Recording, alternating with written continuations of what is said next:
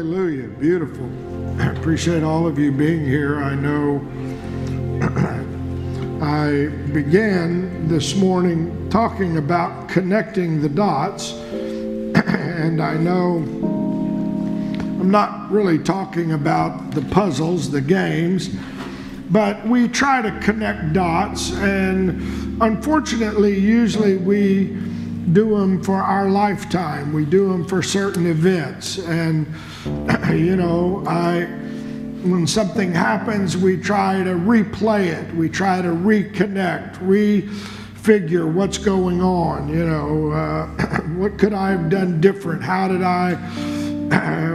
could I have said or done? And I mentioned that Paul in the book of Romans began writing about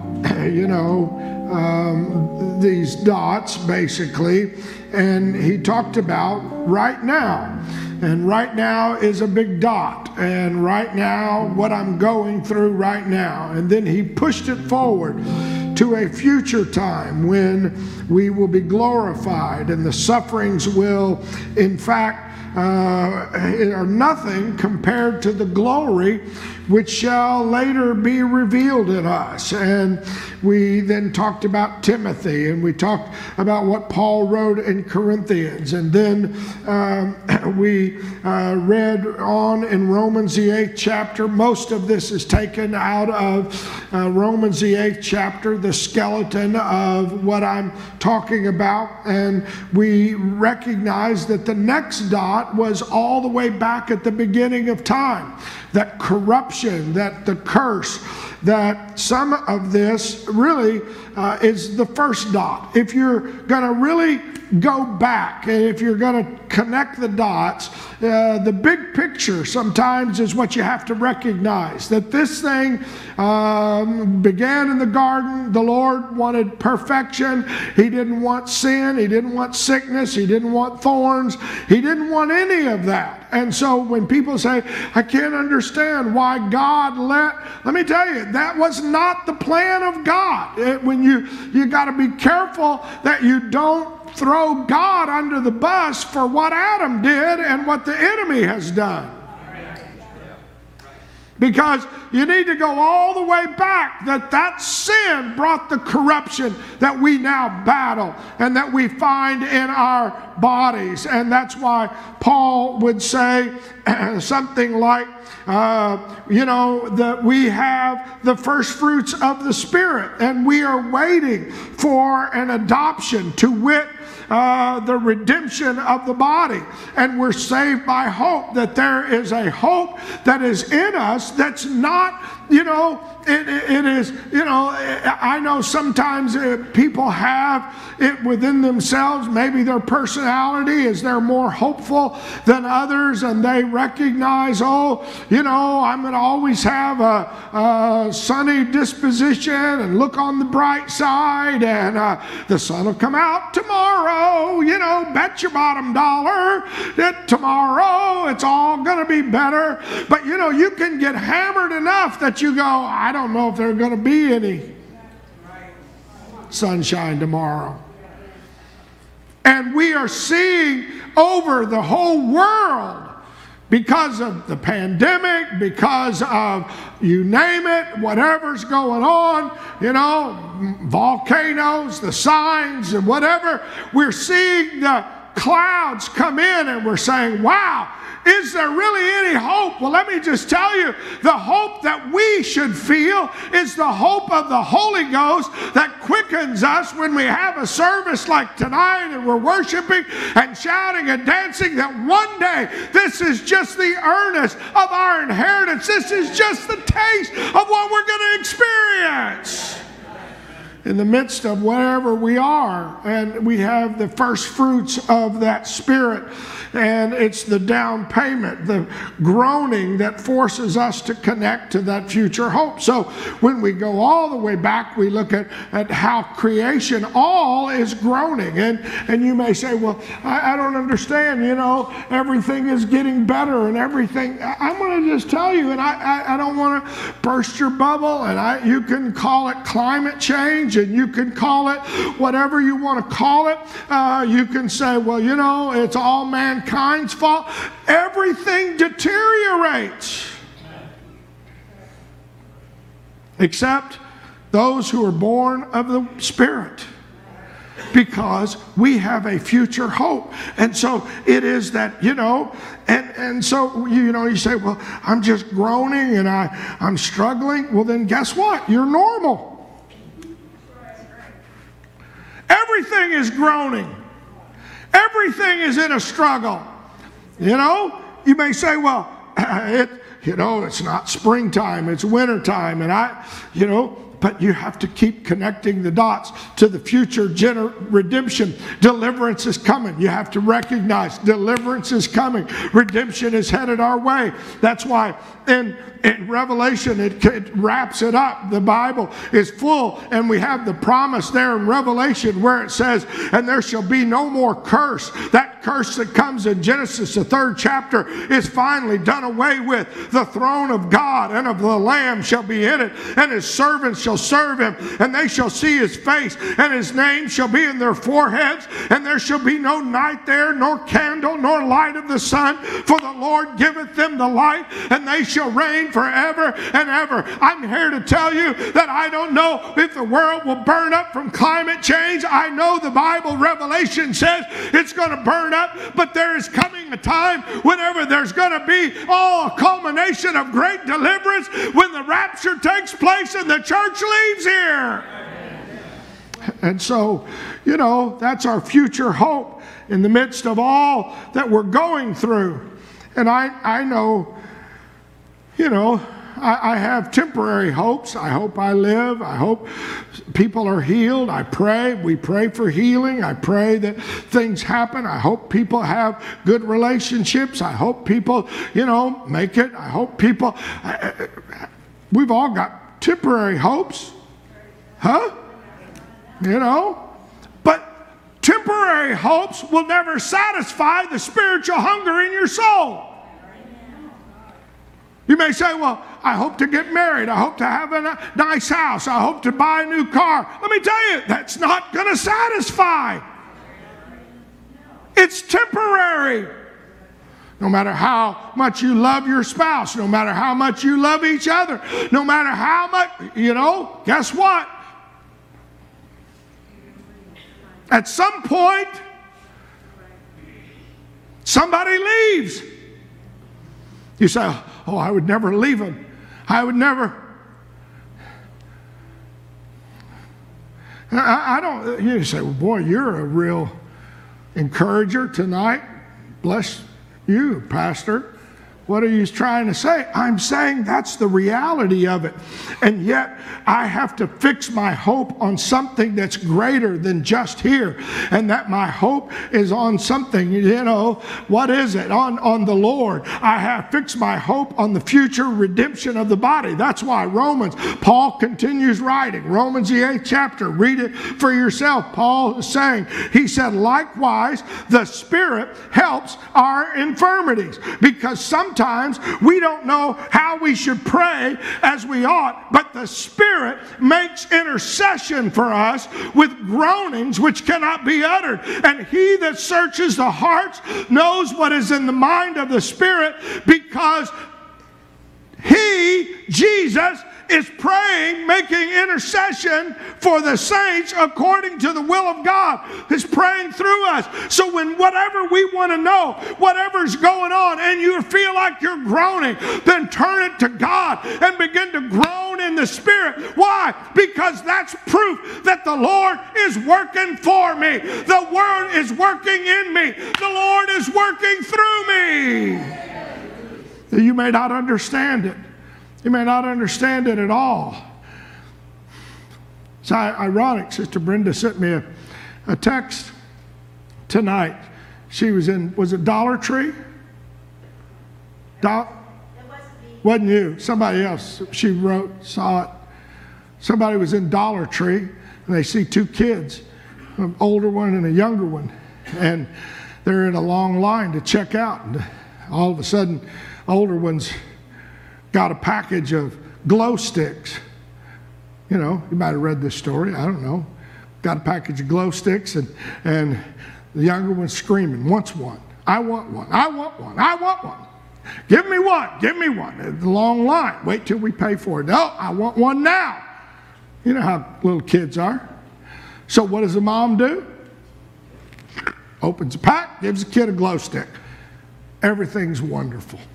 Everything's wonderful. They check out. He's walking around with a glow stick. And the older brother or sibling grabs the glow stick from him, and the kid starts screaming. They're walking out the door. The kid's just screaming. Ah, he took my stick. And the older kid starts breaking it. And the kid's screaming more. And all of a sudden, they step out into the night sky, and the little boy realizes,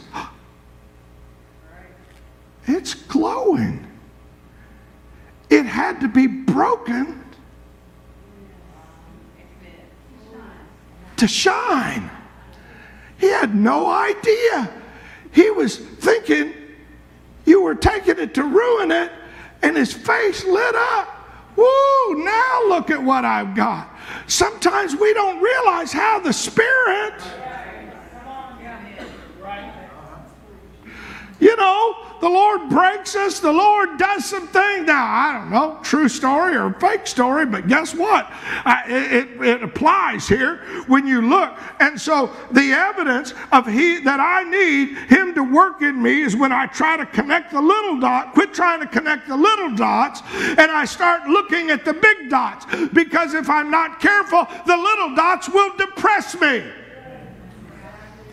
And so then Paul goes through 7 reasons or evidences that the Lord's working. Now I'll go through them real quick. I know, 6 o'clock. Number 1, 28th verse. God works for those that love Him, because that's what He said in the 28th verse. You just go through these verses with your homework. Just read them. Romans 8, 28, 29, 30, all the way to the end of the chapter through 39. He said, and we know that all things work together for good to them that are called and according to love God, to them that are called according to His purpose. What are you saying? The Lord's purpose is not that we should be bound, that we should be fearful, that we should be stressed, distressed. His purpose is that we should praise Him and glorify Him and magnify Him and let our light shine. We know all things. Number 2, God wants us to be conformed to His purpose, His will, not our will, His glory, His honor, not my will, not how it honors me, not what it makes me look. Oh, well, this is good for my career. This is good for my resume. This is good for who I am. This is good for, this will get me. It's not about me, folks. If you think it's only about you, you're looking at a very temporary moment. Because from creation till redemption, you see what I'm saying? And so when you look, you say, the 29th verse, for whom He did foreknow, He did predestinate to be conformed to the image of His Son. What are you saying? He predestinated us. And I know that verse throws people off. Are you saying some people are predestined to be saved and others? No, He is, but He predestinated. There was going to be a church, and there were going to be people that were going to praise God regardless of what they were going through, that were going to worship God, that were going to live for God regardless of what happened, that were going to be true, we're going to be honest, we're going to do their best to serve and magnify God regardless of what was going on. Number 3, the ultimate end game, what is it? Our glorification. Moreover, whom He predestinated, He called. Whom He called, He justified. Whom He justified, He...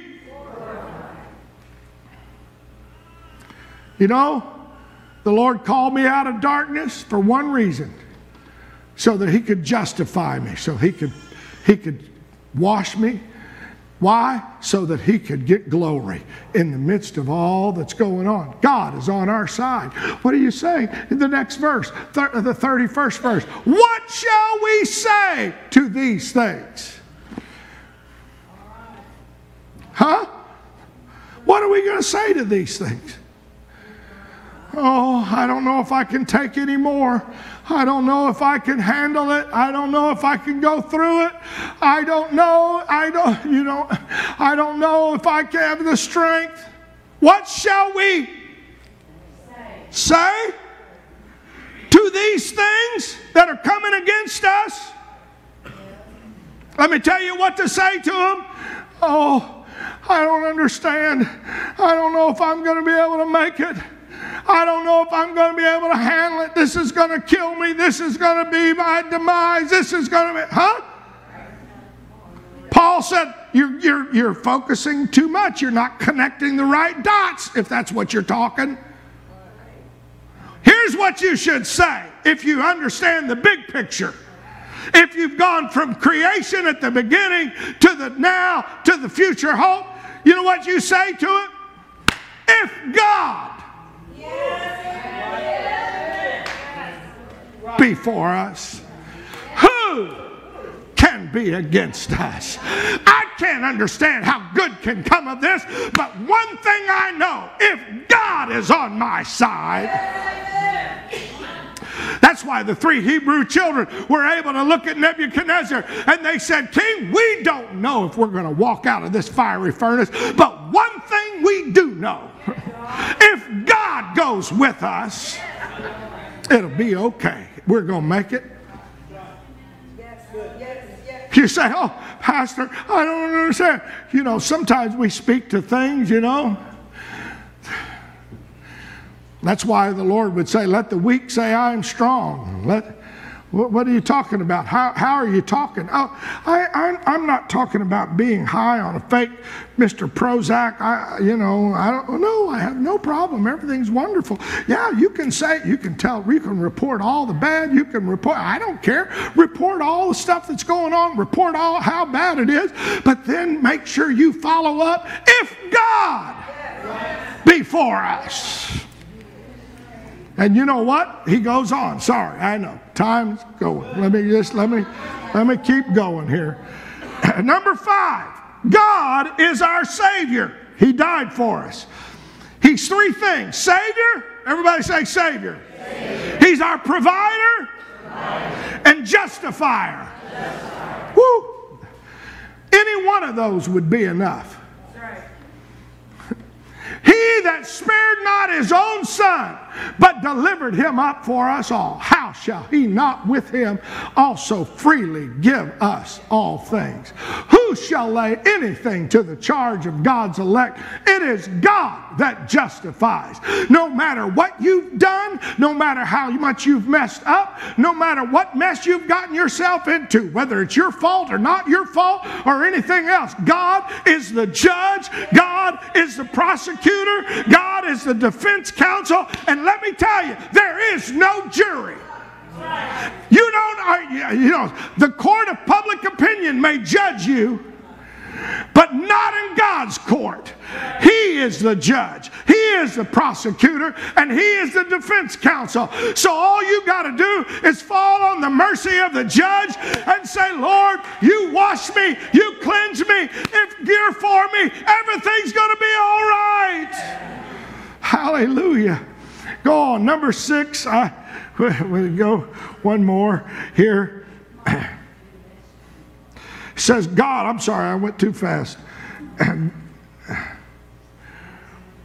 The next slide, God said, who shall, that later on, he says, who is he that condemneth? It is Christ that died, yea, is risen again, who is even at the right hand of God, who makes intercession for us. Since God is the justifier, he doesn't condemn. His proof is in the death, burial, and resurrection and exaltation, and he is praying for us. Now, I know we pray for one another, and I'm thankful. I appreciate when people send in a prayer request. We pray. We try to send out alerts.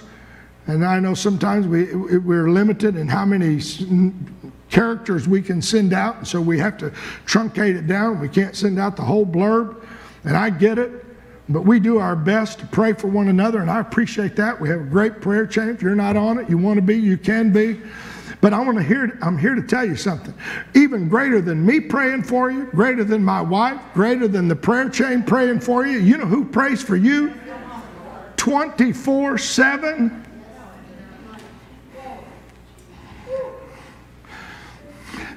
If God be for me, my faith is in Almighty God. So what does he say? God will deliver through the most severe physical consequences.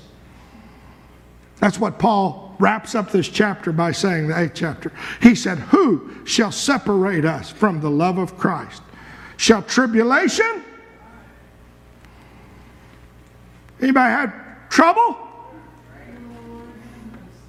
Distress? Stress? Anybody been stressed out of their mind?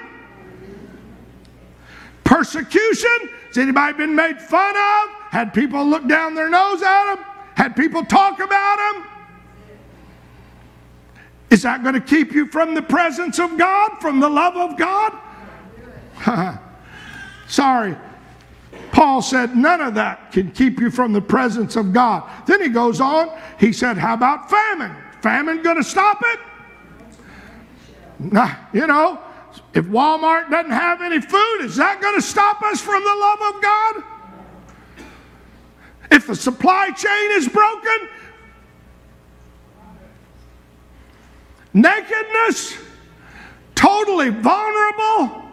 When somebody is naked, they are literally helpless. Have you ever felt literally helpless? I mean, go to, I know, doctor, whatever. Peril, stuff happening, or even being killed.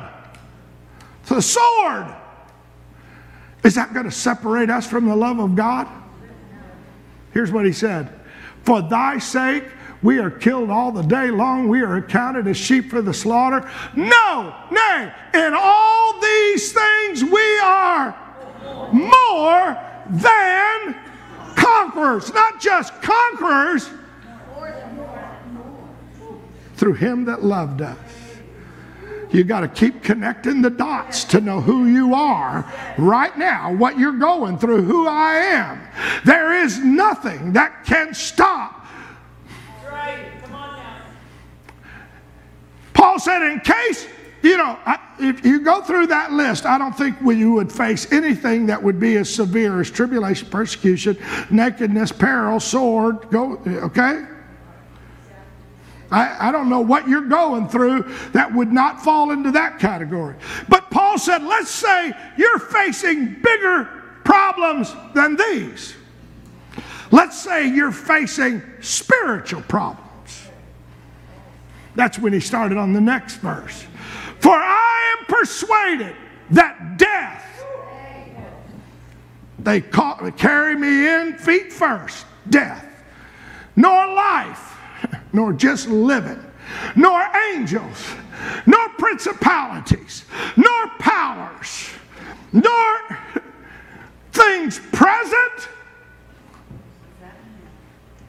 nor things to come, nor height, nor depth, go ahead, nor any other creature shall be able to separate us from the love of God, which is in Christ Jesus. If you can keep connecting the dots. I know how this thing started, and I know how it's going to end up. And regardless of where I am in the midst of it all, I know that one of these days that's why we talk about making his praise glorious. You don't think the devil got a black eye when he saw people that don't yet have their answer tonight? Brother Tim was up here dancing, and Brother Bill came, and others worshiping. And Still got your sickness, still got your, I'm a little weak, still, and he got, oh, well, I'm totally healed. I'll run when I get totally healed. No, I'm going to praise now because that's what's making the praise glorious. Brother, Sister Brenda, and Brother Jeff, and Brother Heath, and I can go through all those that were up here praising. Brother Wickline in the back, standing there trying to praise God. What are you doing? We're making his praise glorious. Why? Because I'm connecting the dots from the very beginning to what's going to happen. Sister Laylee here praying for Brother Shane. She doesn't have any problems. She doesn't have any pressure. She doesn't have any worries. Sister Malai can go through the church and say, well, who is it that's here that doesn't have any stressors? Nobody. But that's what makes the praise glorious, is that we are able to connect the dots from the beginning all the way to where God's taking us. Let's just stand. Hallelujah.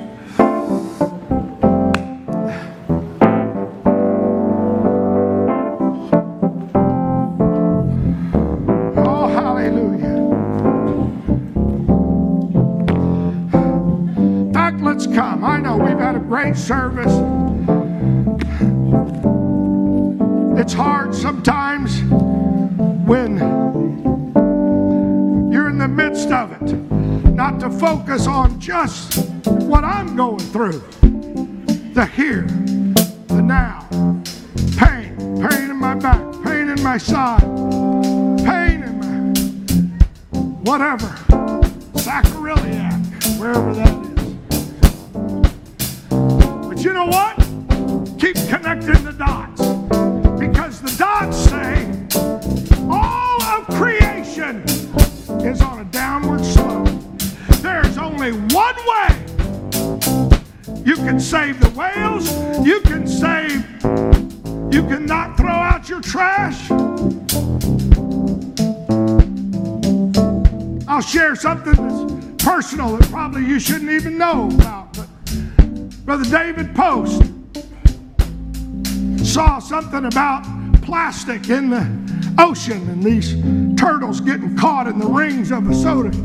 You know what I'm talking about when you drink the soda in the ring. He is faithful about cutting those rings out so that no turtles will get in those rings. And that's fine. That's great. But I'm going to tell you something. You can cut the rings out of every soda, plastic, and you can do all you can. Ultimately, it's going down. There is only one way to escape this.